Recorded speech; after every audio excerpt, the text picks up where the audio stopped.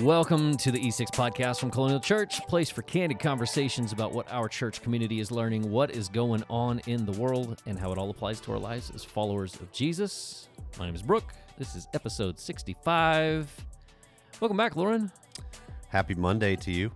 Happy Monday, Brooke. Thank you. So Mother's Day was yesterday. Yes, it was. How was your Mother's Day? I thought it was good. It was a long day.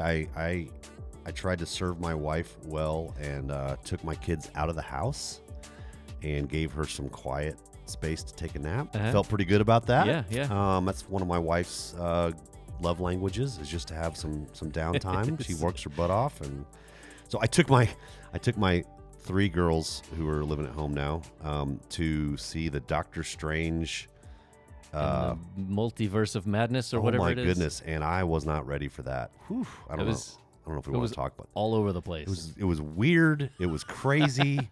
it was like slight horror film feel. It was definitely different than all of the rest of those Marvel movies. And I'm not sure how. I'm a day later not sure how I feel about it. Yeah. And I'm a Marvel fan, but yeah, my oldest was like ready to go see it, and I was like, I don't.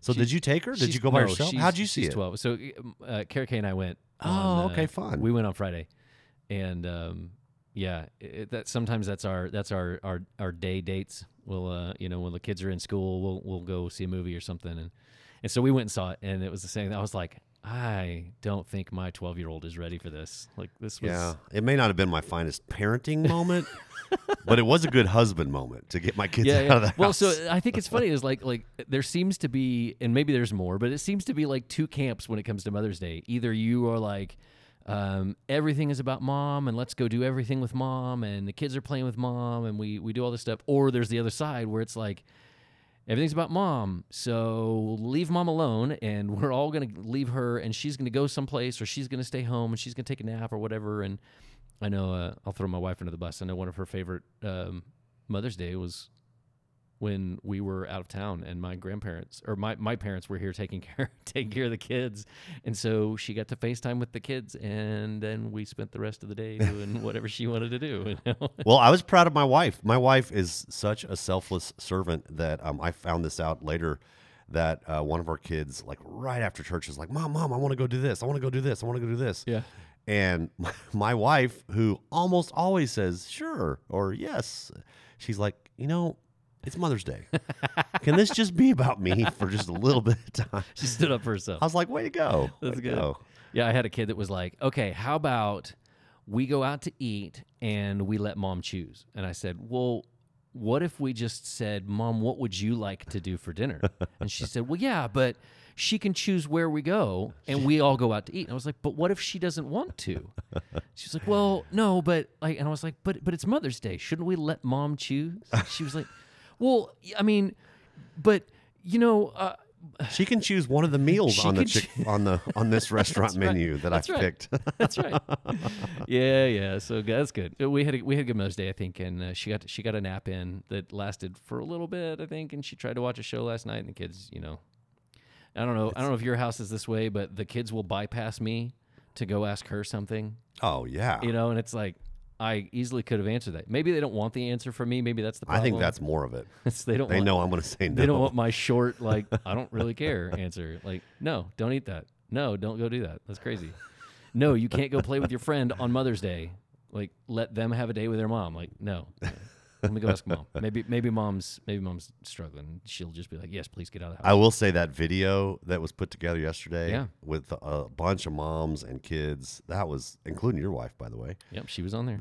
And kids. That was really well done. And kudos to Tanner and Emily and Rachel Woods and putting all that together. Is that the team that put it together? I think so. I didn't even know. If I'm misspeaking and there were some other people I knew Tanner was involved. It was so good. If Rachel didn't actually do anything, then, she got lumped in there. Well, and then to have, one of the moms, Shelby, at the end just say, maybe I'm not doing as bad a job as I thought. Yeah. I'm like, woof. Like that's, I don't know how many moms or people just needed to hear that yesterday. I wonder if dads would take that the same way. If you did the same thing with dads and said, well, how do you feel like you're parenting? if dads would beat themselves up. You know in the what? same way. I'm just going to make this up in the moment. This is my reaction to what you just said. I think it would. I think it always has the potential to be helpful. I think what would be more helpful to dads is if their grown children could speak into Yeah. the job they did, because I know a lot of men over the years, probably mainly because I've been pastoring. I know a lot of men that are really hard on themselves for the jobs they did as dads, with a strong feeling of, and it's too late now. Like, you know, Can't if fix I it, could go can't do back, anything. my kid's 42 and 36 and 32, and it's just too late. I messed up. I wish I could go back and spend more time with them. I wish I wasn't so hard on them. I wish I was more affectionate. I wish I spoke, words of truth and love into them more. I mean, all those things that it's too late for. And I think that if we had some grown kids, including people like me, saying, "No, Dad, yeah, you're pretty hard on me in this way," or this aspect of our relationship was hard, but oh my goodness, you did such a great job and you loved me well, and I'm grateful for you. I think that just carries a lot more weight for Sure. a lot of dads. Yeah. Okay, maybe we should look into that. You can send Tanner that text that, hey, we need another video. Yeah. I'll let you handle that. Does that resonate with you though? Like thinking about your dad or other men who look back. I don't know, because I don't How many men in I the don't think moment with I'm- their 5-year-old go, "I'm not doing a very good job." that's what I'm saying. It's like I don't think we carry the weight like right, that. right, exactly. That's what I'm saying. It's like I don't feel like that it's the same.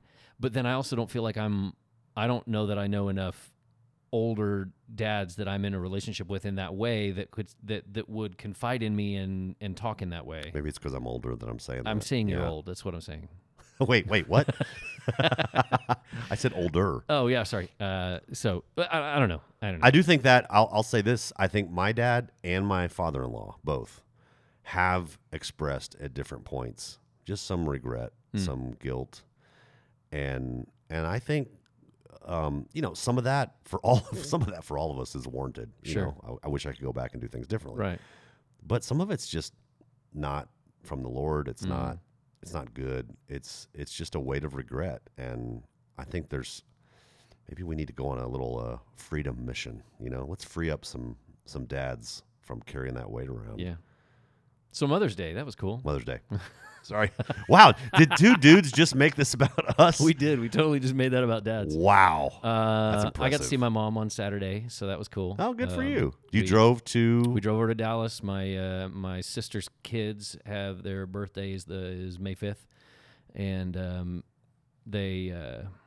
so they had a birthday party, and I took 3 of the kids over there, and they got to play and swim and see the cousins, and so yeah, we had it was a busy day. Don't get me wrong, and none of it relied on me, so that was kind of nice. Nice.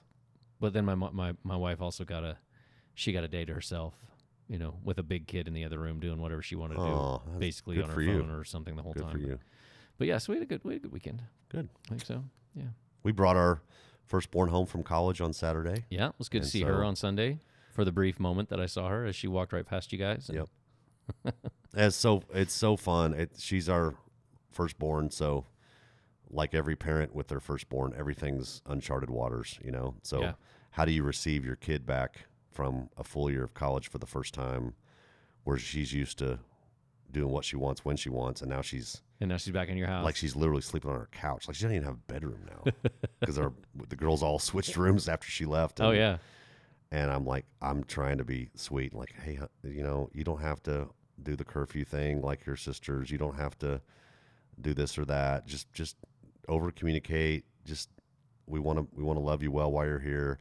And I was very frank. I'm like, I want you to leave in a few weeks when you leave, and want to come back. I want you to leave in a few weeks. No, you didn't let me finish. The Oh yeah, sentence. sorry. And come back. And come back. Right. But it's tied to Mother's Day. Like Carrie was just beaming yesterday, just having all the girls home. And Yeah. I know a lot of moms can relate to that, to have kids come back and visit. And so we were both in our group last night.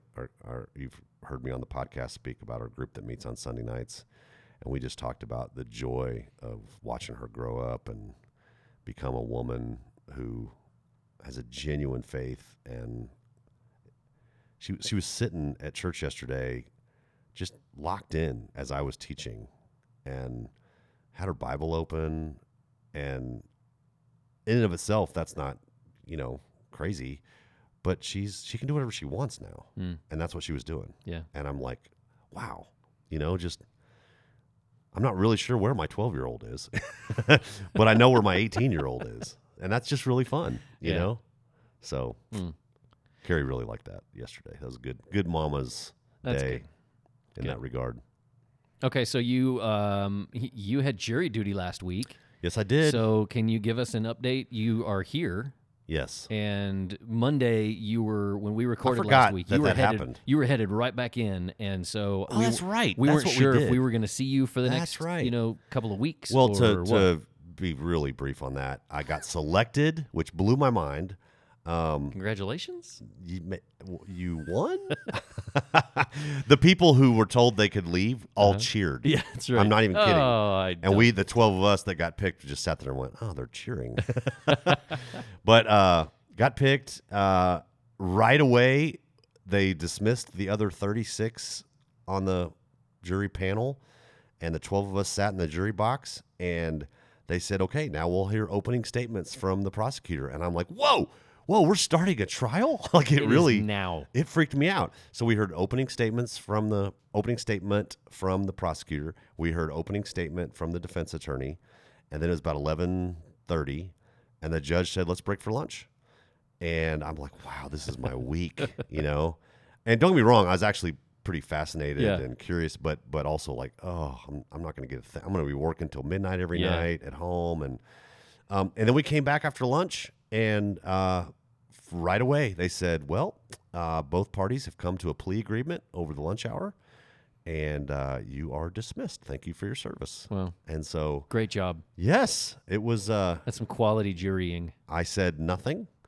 Voted 0.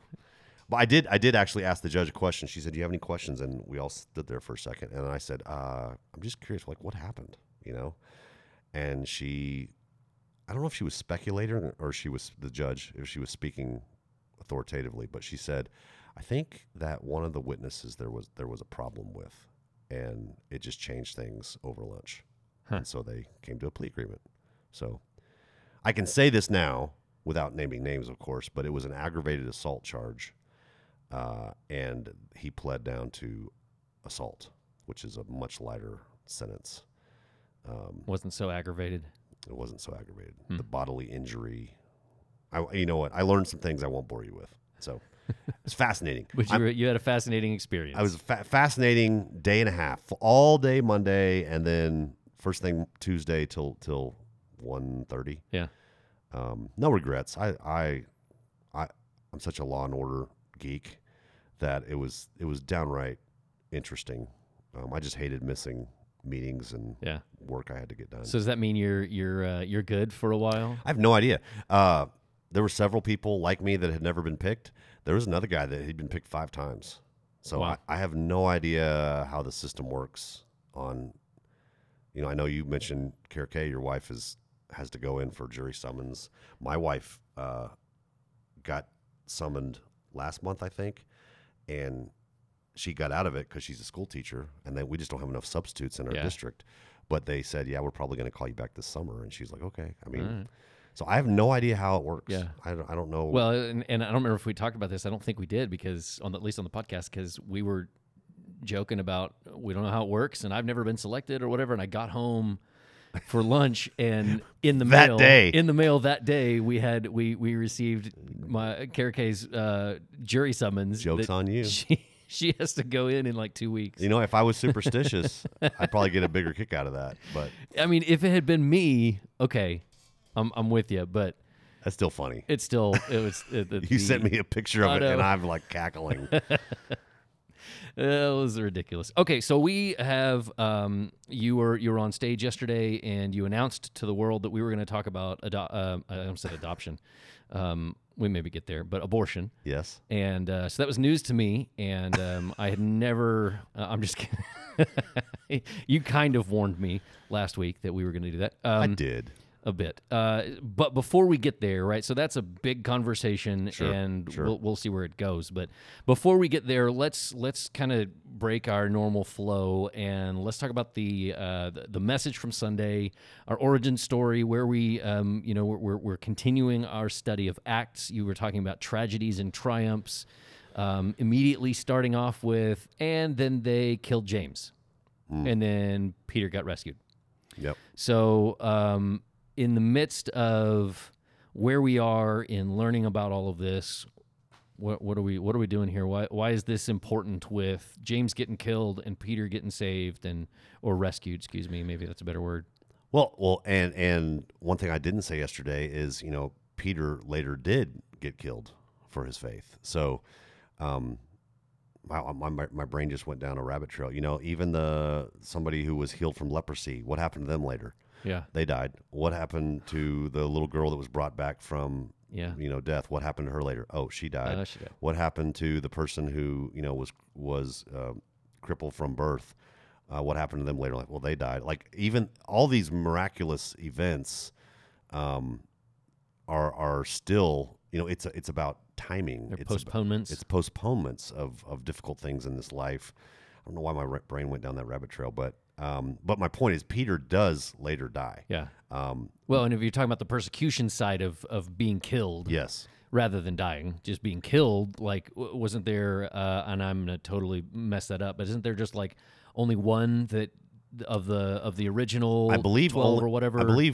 I think technically only one of the original 12 was not martyred, was not killed for their faith, and that was because John. He was exiled. He was exiled. Still punished, right? Still persecuted. He didn't get away. No, but James was the first one. He was the first one killed. I think two things from yesterday jump out to me. One is just the history. It's just, to me, I love studying history in school, whether it's Texas history, American history, world history, different seasons of life in our history. I love church history. When I went to seminary, I was shocked how much I loved studying the history of the church over the last 2,000 years, with a lot of dark, spots on our history, and a lot of beautiful things. Where do denominations come from? All those kind of things. This is history. It's fascinating to me to see the spread of the church, the spread of Christianity, to see the tragedies, the deaths, the arrests, the tortures, the prison sentences, all that stuff. And ultimately, I think so much of the heart of what I hope we took away from yesterday is, okay, man, God does respond uniquely differently in different times to our prayers. And what does that do to our faith? Why did he rescue Peter so dramatically and beautifully and so fun? And it's inspiring, I mean, how many of those Christians were like, wow, I'm all in. Right. I don't care what happens next. Look what he just did. That's amazing, you know? But right before that, he didn't rescue James. I have to believe. It doesn't say they were praying earnestly for James, like it does say they were praying earnestly for Peter. But you have to believe. But why wouldn't they have been? Why wouldn't James's brother John not be on his knees, screaming out, please, God, help my brother. Please help my brother. Surely you're going to help him. And then to get the news, he's dead. He's beheaded. You know, what did that do to John's faith? What did that do to some of the others? So that's really where I thought the challenge of Scripture came to me. We talked about it in our group last night, and I think it was just affirmed. We all talked about how what we did, by the way, in our group is, especially because about half our group wasn't at church yesterday, and so didn't want to regurgitate. They're stuck with Pastor Lauren. So you re-preached your message? I did not, and I try not to. Nobody wants that. And so we just said, hey, let's just do this. Tragedies and triumphs. Yeah. Give us one example of a tragedy in your life, one example of a triumph in your life, a low point and a high point. And how did those things affect your faith, your faith journey? And of course, I'm not going to betray confidence of our group, but man, people got real and shared some really difficult things they've gone through and what that did to their faith in some negative ways, what it caused them to really rethink or search for. And then, of course, some triumphs, some beautiful things that came out of that, and how their faith was restored, or faith grew, the faith was born new. Is really good conversation. I think that's where the rubber meets the road for us as Christians. Is how do we respond to the hardships of life and the beautiful things of life? And how do those things affect the way we see God? Mm-hmm.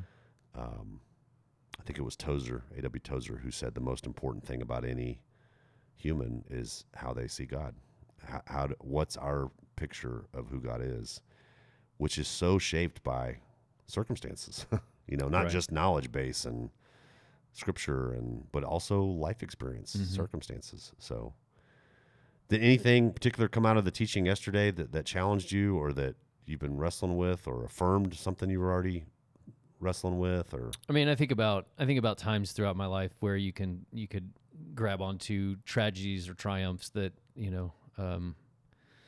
that you could see go either way, and to come out on the other side of some of them, and feel stronger. I think about the triumph, if you will, of Kendrick and his skull surgery. he's now 6. Is that He's right? 6 now, yeah. So he had we had poor insurance, and his skull fused together too early when he was like between 1 and 2, and it caused this massive ridge on his forehead. It was giving him headaches. He couldn't sleep. He was banging his head against his crib all night long because it was the only thing that would bring him relief. And even when they the doctor came back out, I think it was the doctor or one of the nurses or whatever came back out and said that basically when they finally pulled the skull off of his brain, broke the skull off, they could see his brain like breathe. It was like it relaxed. Expand. Yeah, it expanded and was like, okay. Oh, what kind of pain must he have been in? Right, exactly. Oh. And so as a 2-year-old, and I'm like, I have a medical family, but that doesn't mean I know anything. I'm just Googling stuff, and my wife's probably doing it even more than I am, and so we don't know what we're doing. We don't have good resources that are getting us, the best care ever, and we had weak insurance, and then the way that God orchestrated things, and it was like it's easily a triumph, and we look back and go, wow, that had nothing to do with us. It had nothing to do with us making this better or, being the heroes. We sat there and we had friends show up and sit there for hours with us in the waiting room. And we had a doctor that sat down and was like, all right, we're about to do this. And he was like, so before we go in, can we pray? And it was like, good grief. Like, I didn't expect that. Like, we walked in expecting to be like, here's our kid, like, go do your thing. We're going to do our thing and pray, and our friends are going to pray, and our families are going to pray. And he was like, let's pray for you guys. Like, sit down and do this. And then to come back out the other side, he has a nice round head, and he has some scars on the side, but doing well. But he's great, and so we don't have the after effects of brain damage or loss. Like he had alopecia that was like he had a big spot on the middle of his forehead, like or on the top of his head, like right above your forehead, like no hair, like it was just gone. And so we had to cut his hair short all the time. And it was like, but now he has a full head of hair that he likes long and really tall. It's just like everything has it's a triumph. You look at it and go that way, and then.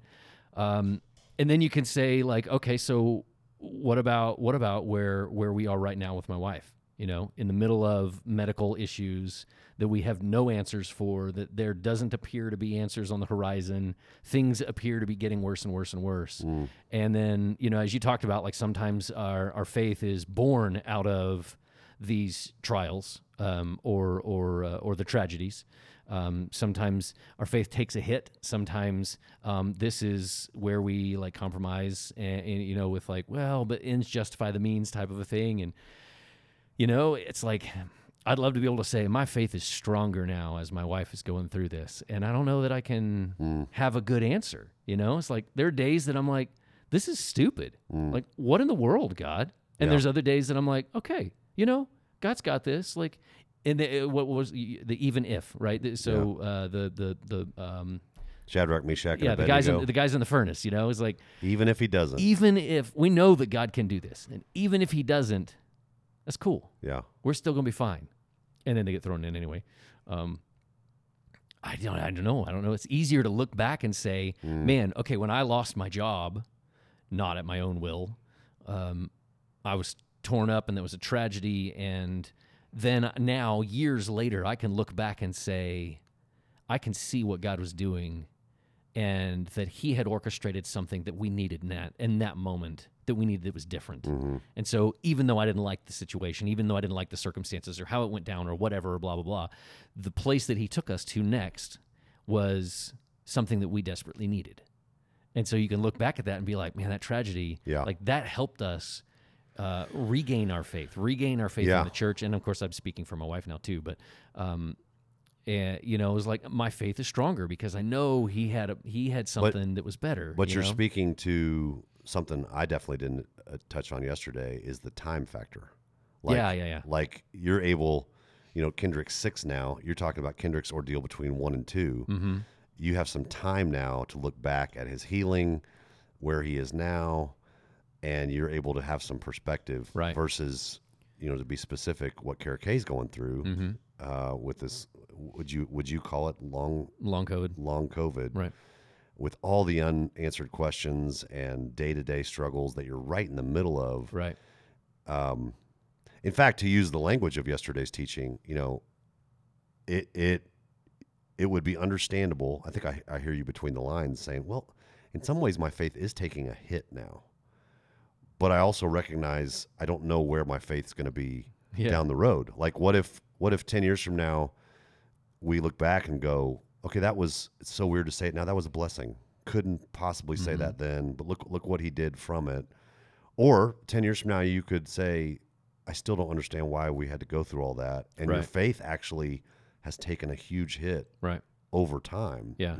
Well, and that's the case. It's like, I'm trying to be honest in it. And it's like, I respect your honesty. I don't want to pretend like, oh man, my wife's going through all this and now I feel so much stronger in my faith because of it, But that's the difference. Like a triumph can be in the moment. You're like, yes, you're talking about Peter getting out of prison, and they're like, he's knocking at the door, and she leaves him to go tell it. Like it's a triumph. Like I forgot he was still at the door.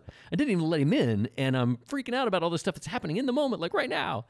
And then the other side of it's like the tragedies, like they can do these things, but they do take time. It's not. I don't know of any. Maybe that's not true, but. I would say a lot of the time you get through when you're in the middle of it or you get to the end of it, it's not like, it's over now. And I feel great because of it. Maybe you do, maybe some do in different circumstances, but I don't know. I do think that speaks to the element, the necessary element for us of community. Didn't go there yesterday either, but if I do all of this by myself, if I strive to live the loner life and to even justify, well, my spiritual life is private and my own, and I don't need the church. And I think that I am then left with, often anyway, a circumstantial interpretation of things. And in the moment, what do I think and feel? Yeah. In the moment, is my faith stronger or weaker, or am I angry with God, or am I hopeful? And the difference, I would argue, is when we're in community, even with just one or two other people, even better with a group of people, maybe even a large group of people, everybody is on different, going through different stages. And so you may be right in the middle of this long hauler. That's the term, COVID. Long hauler COVID. Whereas something that I have struggled with, that was 4 years ago for me. But if we're doing life together, if we're playing golf together, if we're going to church together, if we're in a group together, sitting on the couch talking about hard things, then maybe you can hear me speak into, my past and what I've seen God do that gives you pause, that you can re-examine your current circumstances and see things differently. Right. So I don't think that's a leap. I think I didn't talk about that yesterday. I don't think the text necessarily speaks to it blatantly from Acts 12, but the ways they interpreted James's beheading, Peter's rescue, Herod getting struck down, the spread. I mean, new believers. It said more and more new believers came. All those circumstances, good and bad, tragedies and triumphs. I bet they were interpreted differently depending on their community connection and others around them and their interpretations. And so I think there's something really, I'm not trying to strong arm, the need for community. I just get it. I buy it. We are meant to do this together, to struggle with our faith together, to interpret our circumstances together and not alone. I really believe that's important. Yeah, and even as I look back at some of those stories I shared, that having the people around us, whether it was a frustration or disappointment, and I had to work through it with the people that I was that God put in community around me, and sometimes that was a small group, from church, and sometimes it was not. Sometimes it was guys from basketball that I played with on a weekly basis, or other people that had similar jobs and similar experiences, and being able to talk through it. It was still community that came together. I think about our small group here when we were going through all of that stuff with Kendrick and the specialists we had to see, and meals and taking care of kids and paying medical bills and all those kinds of things. Like, our community is the one that came together and helped us survive it all. Right, no doubt. So yeah, the even if thing was really what stood out to me through all that. Yeah, I know I said it yesterday, but that moment in time is such an inspirational moment for me. Those three guys facing their death. It's shaped the way that I pray for people I care about, pray for God to intervene. Because they basically said, we know what God can do. We're very confident in what God can do. They even implied, and we know where his heart is. We know that he is for us. Having said that, even if in his wisdom, in his, divine, perfect wisdom, he says, no, I'm going to let you die. That's okay. Doesn't change who we know him to be.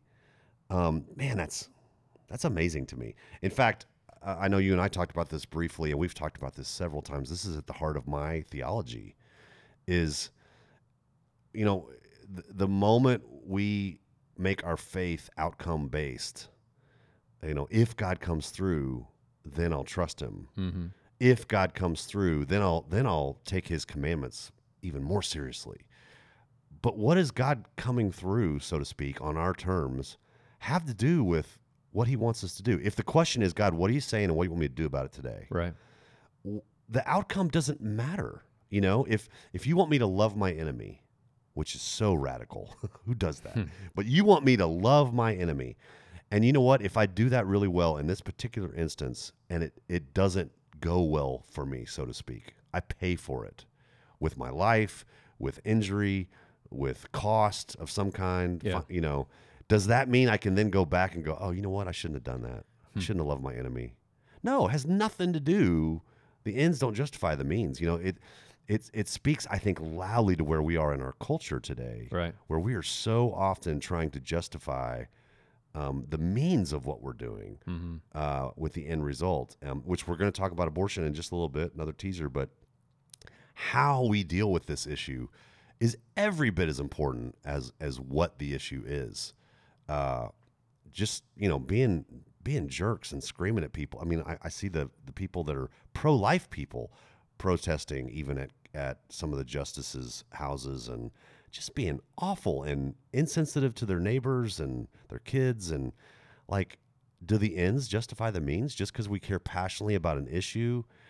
Even other people, unborn people, that justifies us being complete jerks? No, it does not. And I think there's a lot of Christians even today that would argue, I think it does. I think the ends do justify the means. And to me, that flies in the face of this even if he doesn't theology. No. Even if he doesn't come through on my terms, I'm going to trust him. Yeah. So that's really shaped. It's helped me trust God more. It's helped me not try to figure out, well, what's going to work? if he tells me to do this generous thing, well, is it going to work though? Am I going to have enough money? Am I going to be able to take care of my family? Well, no, he just asked me to be generous and to share and trust that he owns it all. And if it doesn't, quote, work in the moment and I run out, does that mean he's wrong? I was wrong to do it. I was wrong to follow his ways? No. Yeah. I just don't get the outcome-based faith. I get where it comes from, but I don't buy it. I don't believe it's biblical. So, well, and it's that aspirational goal of I want to live my life in that even if space. yeah. You know, but I have to still continue to make that decision to live in that even if. Yep. Which is It is hard to do. I mean, shoot, I want to have faith like that. Mm-hmm. And sometimes I do. And sometimes I don't think I do, but I want to live my life day to day like that. To be specific, I was taught to pray like this, by the way, when someone like your wife is sick, to pray boldly, God, I know what you can do. I'm confident you can snap your fingers and Kara K. James can be healed. I'm confident it can be a slow healing. I'm confident you can make a way. I just pray that you will. Mm-hmm. I trust you either way. I'm just proclaiming I know what you can do. Yeah. Please do it. Even if you don't, I trust you. Mm-hmm. And I don't think that's. I think that honors him. I think that's the right posture. Because I'm not giving God an ultimatum, which is hilarious to say out loud. Like we can do that.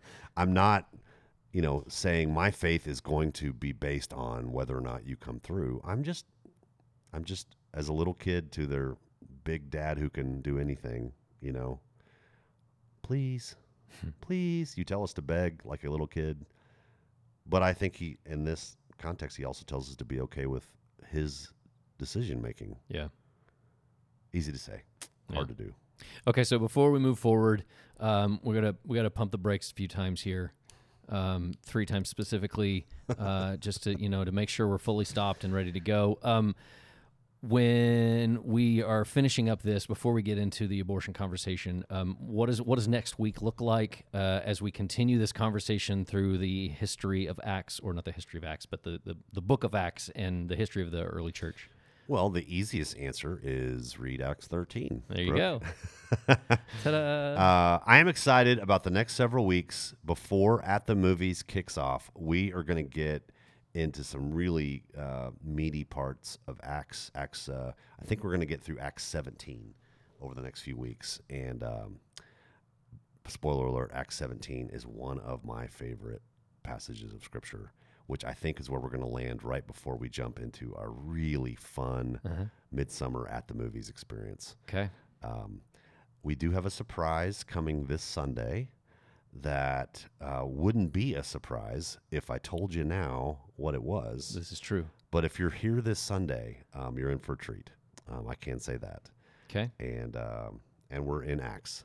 That will not be a surprise. On that note, even if this is a new habit, you haven't done it yet, open up your Bible, read Acts chapter 1 through Acts 13 this week.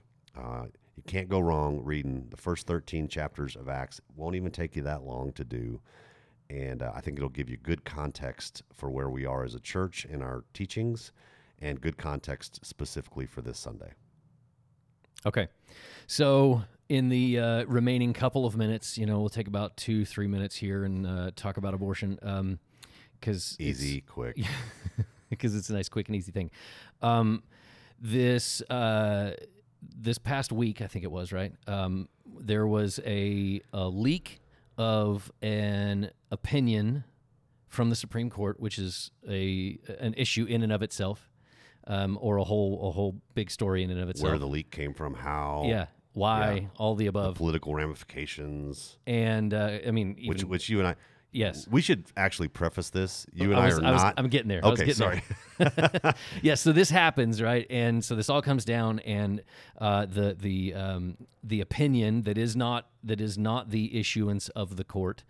They did not say this is now law or overturning law, but the issue that is before us is that the opinion would overturn the case of 1973 of Roe versus Wade, right? So Correct. dealing with the legalization of abortion federally. Correct. And so, as you were about to say, we are not experts in the Constitution or the Supreme Court or Roe versus Wade or abortion or all of the above. Or for that matter, experts on Much of politics anything. and the systems in place, and yeah. But it is something that is major and is something that is going on. And as we both have tried to read and listen to a lot of things over the last week or so, which I think we probably would have done anyway, to at least be a little bit more educated on what's going on. This opinion has come down, or not has come down. This opinion has been leaked out. Yes. To that would apparently overturn Roe v. the Wade. Roe Yeah. v. Wade case of 73. And specifically, not only, here on the podcast, we want to talk about our teachings at Colonial. We want to talk about our community at Colonial and in Wichita Falls. But also, I have no idea how well we do this. We want to talk about current events. We want to talk about applying our faith to our lives. Yeah. It is the talk of the news, of politics, of Christians, Right. of anti-Christians, Right. Pro-life activists, pro-choice, or what I would call pro-abortion activists. It is the talk all the way to the point to where one of my girls in middle school comes home middle of this week and says that they were talking about it in school. And my first thought was, oh, one of their teachers brought it up. No, her peers Yeah. are talking about it Yeah. with opinions and questions. And if that doesn't bring it home to the relevance of the conversation, I don't know what does. Yeah. You Well, know? and we've wanted to be able to have these kinds of conversations, having difficult conversations that are not easily done from one person on a stage, Right. That have nuance involved, that have complications involved, Right. and and to be invite able to, questions. We got a really Yeah. good provocative question. and this because week. it's easy to turn on the TV and see the I don't want to say the extreme, but the loud voices of whatever. But how do we find what the Bible says, Mm-hmm. what Jesus teaches us, what following Jesus looks like, Yep. and so how do we boil this down? And so that's what we kind of want to dive into Yeah. a little bit is Maybe- how do we boil this conversation down into what does this look like for a Christian? I don't know that we made this plan before we hit record, but to use language. Did we talk about the what and the how before we started recording? Briefly, yes. Okay. I think maybe that's a good framework Okay. to go about this is the what really matters. What does the Bible say about life, about the Imago Dei, the made in the image of God?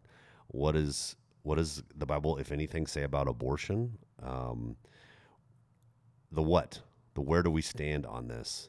And then I think it's really important that we talk about the how, because it's not just about being right.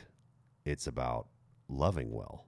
1 Corinthians 13 says, basically, to paraphrase, I may have all the what's right. Yeah. I may do this well and this well and this well, but if there's no love in the middle of that, I'm doing it wrong. I am, and so I don't want to miss the what, because but I think that's the easier part of this conversation. I think there's a lot of agreement amongst our Christian community about God's value of human life and where we stand on this issue. I think the next questions are, okay, then how do we respond? How do we live out our faith in this context? So let's do that. Okay. Let's do that. Okay. You looking at me like dive in? Ready, go. I do think that there's a couple things that come to mind when it comes to Scripture, probably the place I would want to go first would be Psalm 139. And I'm pulling it up here in front of me. This is a go-to passage for us pro-lifers. The psalmist in Psalm 139, verse 13 writes, "You created my inmost being. You knit me together in my mother's womb. I praise you because I am fearfully and wonderfully made. Your works are wonderful. I know that full well. My frame was not hidden from you when I was made in the secret place, when I was woven together in the depths of the earth.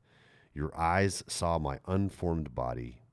All the days ordained for me were written in your book before one of them came to be." That is easily top shelf, first passage of Scripture I think most of us who call ourselves pro-lifers would go to. We believe that life does not begin with birth, but with conception. I can speak for our elders here at our church. I can speak for our pastors. We believe that God can see what we can't see. There was a time, I think it's safe to say, that we didn't know some of the medical scientific truths we know now.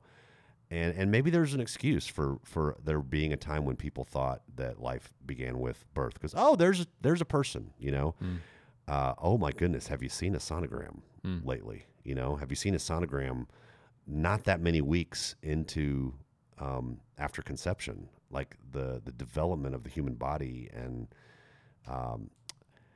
even for me, I'm dating myself here, but 25, 30 years ago, I heard a conservative, non-Christian politician articulate it this way, and he just said, I'm not sure when life begins, but oh my goodness, I'm going to err on the side of believing that it's life. I'm not going to take the risk. So that's part of my logic, even apart from Scripture, is, what?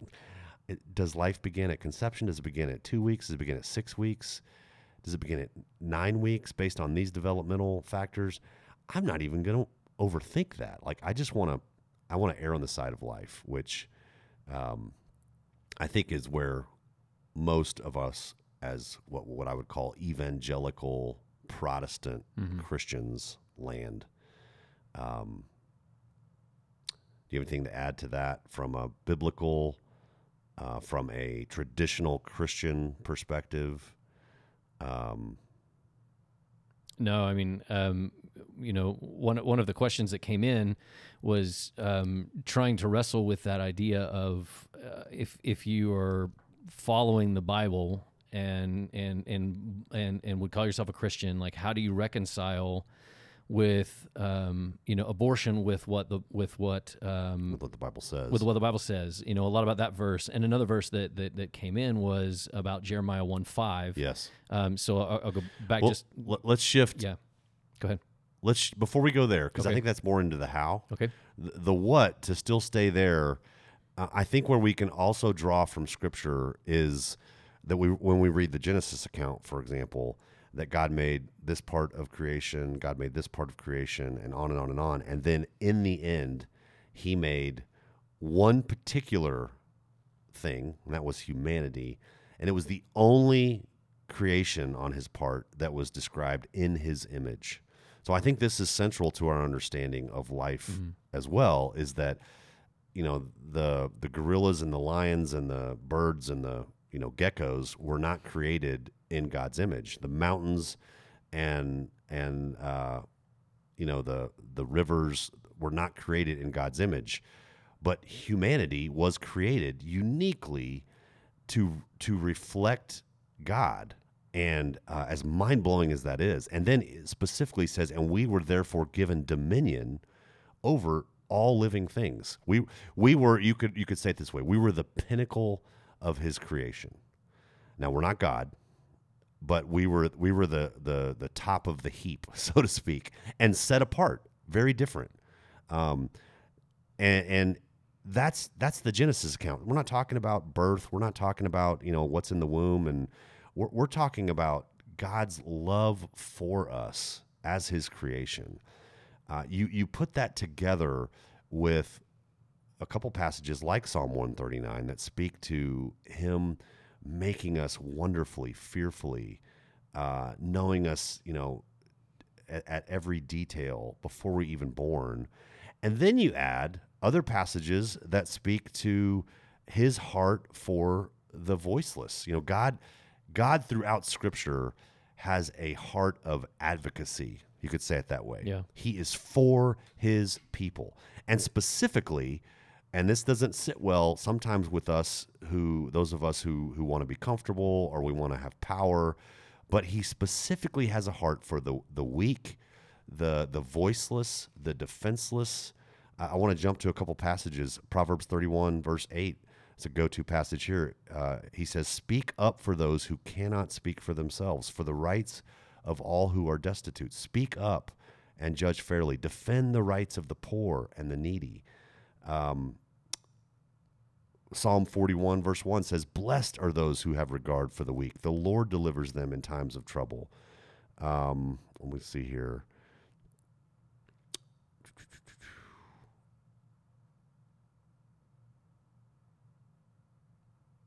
Oh, shoot, we can jump right to Matthew 25, where Jesus just says, whatever you did for the least of these brothers and sisters of mine, you did for me. There are countless passages. I'm looking at lists here, by the way. I'm not going to just read passage. Well, I'll jump to James 1:27. James, oh my goodness. Religion that God our Father accepts as pure and faultless is this: go to church every Sunday. Oh, wait, no, it doesn't say that. Let me start it over. Religion that God our Father accepts as pure and faultless is this: to look after orphans and widows in their distress and to keep oneself from being polluted by the world. There's just numerous passages that talk about the weak, the fatherless, the poor, the oppressed, the orphans, the widows, the needy. You put all that together, there is a consistent pro-life picture of God's heart. Mm-hmm. He is for us more than we can possibly imagine. He is for those who can't speak up for themselves. Does it get any more voiceless than that helpless life in the womb to those of us who and just adamantly believe that is life. It's God's creation. And so that's the what. That's where we start. Let's shift into the how, though, because we never share who asked the question, unless they want us to or anything like that. But we did get a question, and this question asker is a friend of both of ours. We love this guy, but even the way he words this question, I think there's something to unpack here. You want to go ahead and read us the question that was submitted? Okay. It says, how can any person who professes to be a Christian reconcile abortion with what the Bible says in Jeremiah 1:5? So if I go back and read Jeremiah 1:5, it says, or if you go back to 4, it says, "The Lord gave me this message." So it's obviously coming from God. "I knew you before I formed you in your mother's womb. Before you were born, I set you apart and anointed you as my prophet to the nations." So that may sound a lot like Psalm 139. Right. I knew you before you were born. I knew you in the womb. And that's also a frequent go-to passage for pro-lifers for obvious reasons.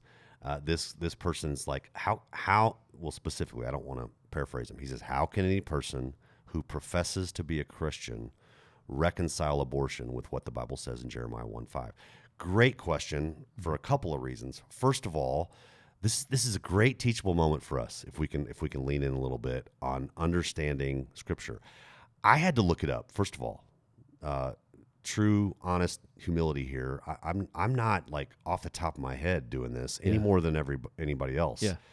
I grabbed a couple books that I happen to have on my shelf, commentaries on the book of Jeremiah. I looked up what it has to say, what these scholars, what these theological experts in our Christian camp have to say about understanding the wording here. And this is not about, arguably, God fitting us together physically in the womb. This actually threw me off when I read it. This is about Jeremiah saying, you called me to this. If we know the story of Jeremiah, he's going to be a voice against a lot of what's happening in the world. He's going to speak out against violence. He's going to speak out against oppression. He's going to speak out against idolatry. He's going to be a prophet who is largely not well received for the next 40 years. This is the very beginning of his writings, and he's saying, I know you called me to this. This is about my calling. This is about my destiny. Before I even existed, before I even started this life, you called me to this. And it's pretty cool because you can read later in Jeremiah where he comes back to this calling. In chapter 20, it gets to a point where he's like, this is awful. Everybody's against me. Everybody's trying to kill me. It basically says, God, this is terrible. Why did you call me to this? But he turns the corner in chapter 20 and says, but you know what? I'm not going to stop. Yeah. Because I know that from the beginning, you called me to this. So this is not actually, I would argue, from what I understand from the scholars, about abortion. This is not about life before birth or life at conception. This is about calling. Paul even speaks back to this in Galatians in chapter 1 and says, he goes back before the Damascus Road conversion. He goes back before birth. He goes, man, before I was even born, you called me to this role as a leader of the church. You called me to this role as a messenger of the gospel. And he's not talking about life before birth, right, life at conception. He's talking about calling, and he speaks some of the same kind of language that Jeremiah does here. Now, that does not mean that we shouldn't be pro-life. That does not mean that Psalm 139, for example, doesn't speak so clearly to life in the womb. It just means, maybe ironically, this is not a place I think we should go in Scripture to justify an anti-abortion stance. This is about calling. Okay. Now I want to shift gears, okay, and I want to throw my anonymous friend under the bus because I think this speaks to a larger issue. Okay.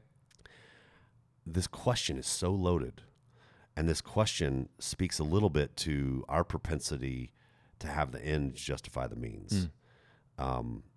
He says, how can any person who professes to be a Christian reconcile abortion with what the Bible says in Jeremiah 1:5?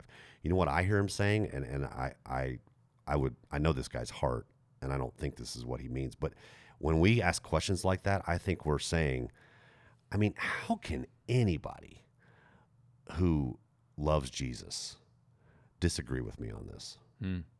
How is it even possible for you to call yourself a Christian and disagree with what the Bible says right here, which is really what I'm saying is with what I believe the Bible says right here, even if I'm wrong? It's such a loaded statement. Whereas what if this person had said, okay, I'm a student of Scripture. I'm learning too. There's some humility there. I'm reading Jeremiah 1:5. I'm not sure if I understand it correctly, but this seems to be speaking about life in the womb before birth. How do we reconcile that? I know some Christians claim to be pro-choice, pro-abortion. How do they reconcile that? I'm curious. Yeah. That's a very different statement than, if you don't agree with me right here, you're the enemy. You're in that other camp that you know what? I'm questioning your salvation. I'm questioning that you know the same Jesus I know. And I think that's the how part that we have to be really careful about. Does that make any sense to you, Brooke? Yeah. I don't know if I'm articulating that very well. It's hard. It's hard because it's text message. It's text written out. It's not someone, Sure. Can't hear tone. Can't have a conversation. Right. And so I think it's easy to read into it. And I'm not trying to throw you under the bus because I read it the same way. And so that was one of the things that stuck out to me. And I guess the thing that's difficult for me in that is that statistically, if you want to go back to some abortion statistics, that one in 4 women in the United States will have an abortion before the age of 45. 1 in 4. Wow, that's a lot. That is a lot. And when a question is asked in the way that I read it, or the way that you're talking about, when we say things like that, it's really easy, I think, to gloss over the number of people that could be around us, maybe connected to us through Facebook or through work or where we work out or in the church, and how that person would receive that kind of a comment or question in that manner. very well may get you back to that means and ends. Do the ends justify the means? Well, it doesn't matter as long as we're getting rid of this law, then it doesn't matter how that makes them feel, or how that treats them, how that maybe pushes them away. I think back to a conversation that I got to listen to that my wife had with a friend of hers that had gone through an abortion early on. And she came from a healthy home, grew up in church, and at one point she had an abortion. I'm not going to speak to that because that was her deal. But one of the things that she said was, don't talk about being pro-life without considering the women that are already in the room that have made that decision. And she referred to how we've seen people that want to post a picture of an abortion because of the dramatic effect, the shock value of this is what happens. Yeah. And talking about the how that just basically just rips open the wounds for someone who's already been through that, who very likely could be struggling with accepting that this is what they've gone through, or forgiving themselves or whatever, and how much more we push that, by doing that, we push them away, farther away from potentially even knowing Jesus because of the Jesus that we're representing in it. Yeah, I think I hear you affirming, man, the how really matters. It's not enough. In fact, can I say it this way? It's not enough to be right. I think that's something for us as Christians, even with these most difficult topics about abortion. It's not enough to be right. Jesus calls us beyond rightness. He calls us to love. Yeah. Love is the supreme virtue. What's the greatest commandment? Love God, love people. It's not be right. And so in the midst of what is right, God does care about what's right. Oh my goodness, don't mishear me. God does care about what's right, but he calls us to love in the context of that rightness. And so that's our calling, is to live this belief out that life is precious, that it matters. This brings to mind, if I can go a little more personal, I think I've heard this term, womb to the tomb. When it comes to my pro-life stance. And I let me back up. I know not everybody's going to totally agree with this. I'm not going to step into capital punishment and care for the elderly and that, but I do want to read a couple thoughts that really resonated with me. One of the pastors that writes from Desiring God and Piper's site wrote this. He says, an authentic Christian cause for life should begin at conception.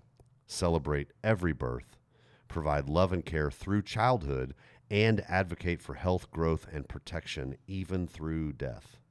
In other words, we should be pro-life from the womb to the tomb. And that just brings this issue, it makes it even bigger. Yeah. It's not just what happens before birth, right, after conception. It's God cares about life that starts, we believe, with conception. But then he cares about the little ones after they're born, and then he cares about the bigger ones as they're growing, and he cares about the old till they die. We are the pinnacle of his creation. He writes a little bit later, he says, I think there's a big difference between being anti-abortion and pro-life. Here's a call up. Let's I'm going to stop here. Let's embrace not stopping with being anti-abortion as Christians. Let's go even farther and be pro-life. He articulates it this way. He says, anti-abortion means you have a conviction that it is murder to kill a child in the womb. It's a good position. But to be pro-life means that you not only want that child to enter the world, but you want that child to thrive when they enter the world. It's not just about getting children into the world, but about making sure they flourish as human beings once they're here. So if we're pro-life from womb to the tomb. It doesn't mean we don't fight for the justice of the unborn, but let's make sure we're also on the right side of these social issues related to these impoverished children, for example. That just, it makes it harder, it makes it bigger, but... Well, and just to pile on to what you're talking about, one of the statistics that I found said that in 2014, 75% of the abortions from that year were from low income or under the federal poverty level. Right. And so we're talking about, if it's womb to tomb, like if that child doesn't have the opportunity to thrive, that's a much bigger conversation. Yes, for sure. And as Christians, I want to bring it back to we're not trying to be political here. We're not even talking about activism. We're just talking about a biblical understanding of life. Can we all agree? Let's read the scripture and try to wrestle with how does God see life. We believe it begins with conception. We believe that it begins with a biblical understanding of the dignity and the worth that it is to be human. And that should inform every decision we make, including this anti-abortion stance we have.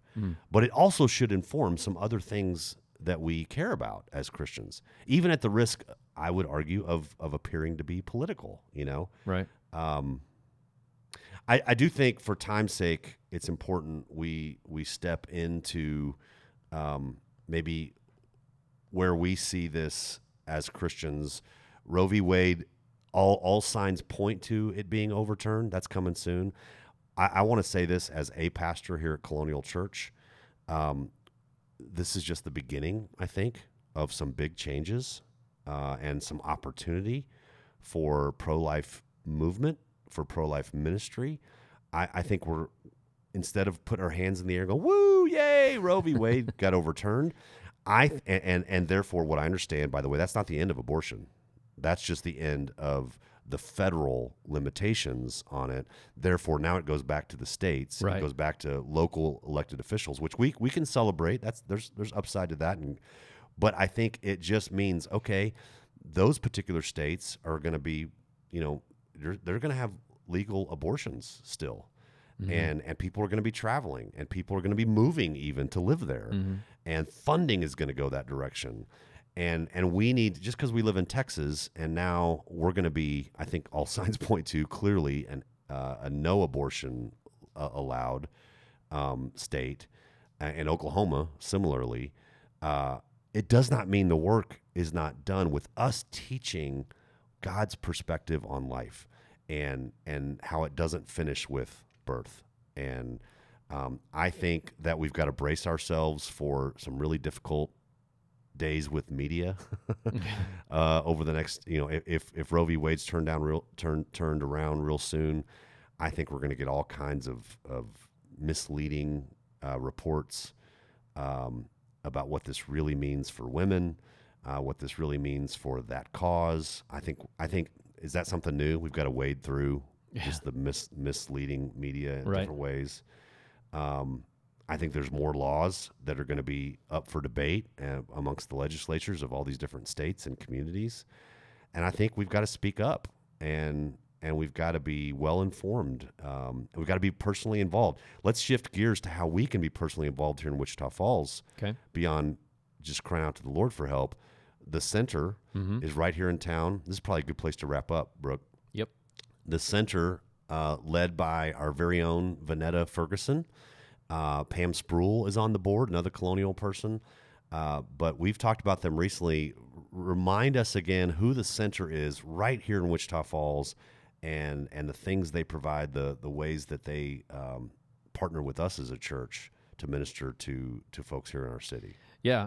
As I've been reading some stuff, the two main ways that people talk about lowering the abortion rate is by making it less available, which is, with the laws and things like that. And the other one is to make it less necessary.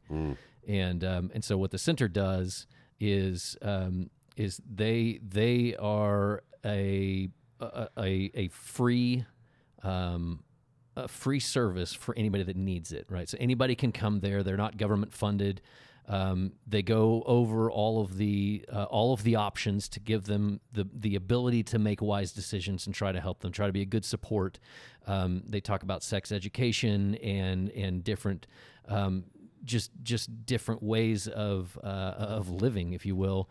They have a Bible-based parenting class. They help them with supplying some of the physical needs, some of the diapers and if you talk about 75% of abortions being under a poverty level or in low income, when you talk about diapers and wipes and formula and all of those things that really add up and really add up quickly, that can be a very, very big need for somebody going through that.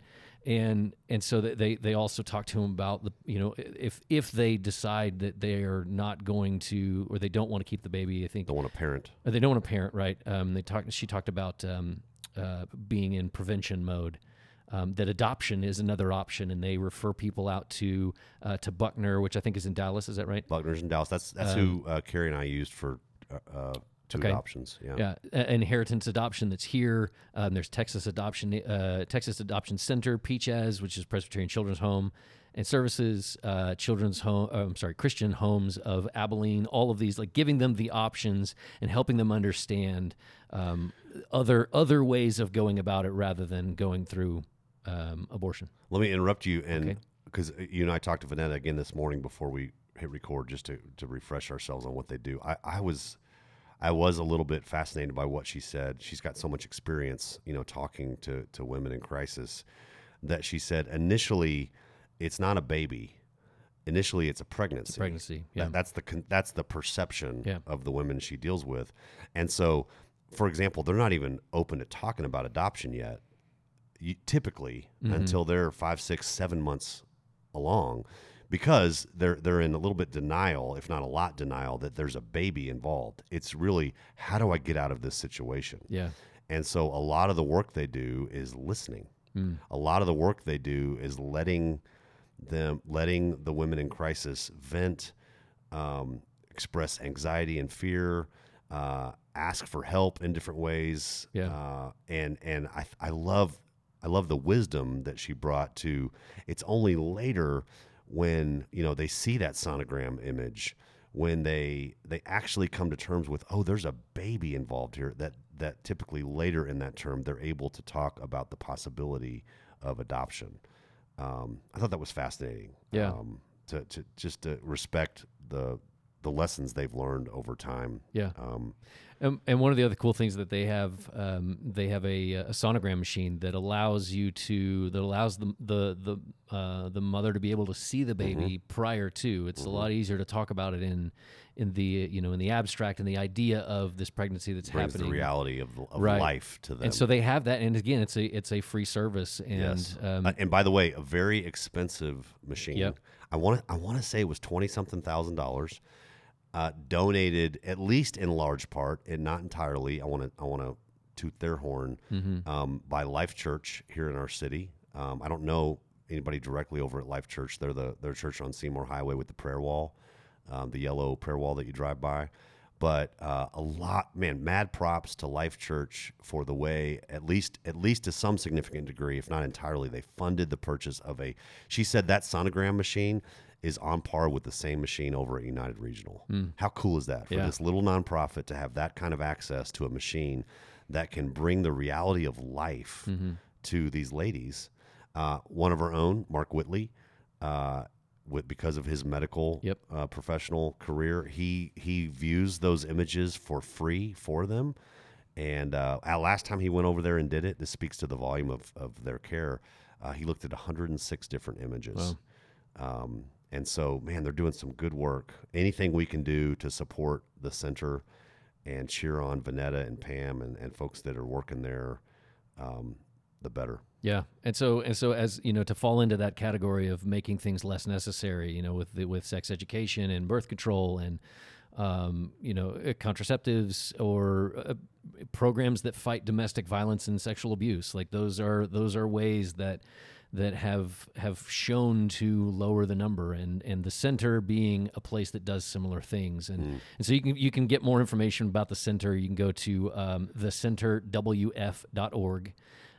And I'm sure that if you reached out to them, Vanetta would be thrilled to find a way for you to join in and be a part. You can even, if nothing else, you can sign up for a text message that you get when it's emergencies. When it's there is somebody here that is that is in a crisis pregnancy, and If nothing else, a call to prayer, right? right, exactly. That's exactly what it is. It's not come give us anything. It's not come do anything. It's literally just here we have somebody that is going through this. And she had somebody come by this morning. We talked to her, and Right. she just finished a really hard conversation with someone who, by the way, just to keep it real, left with every intention to abort, and that speaks to just the daily ministry that they're stepping into. Yeah.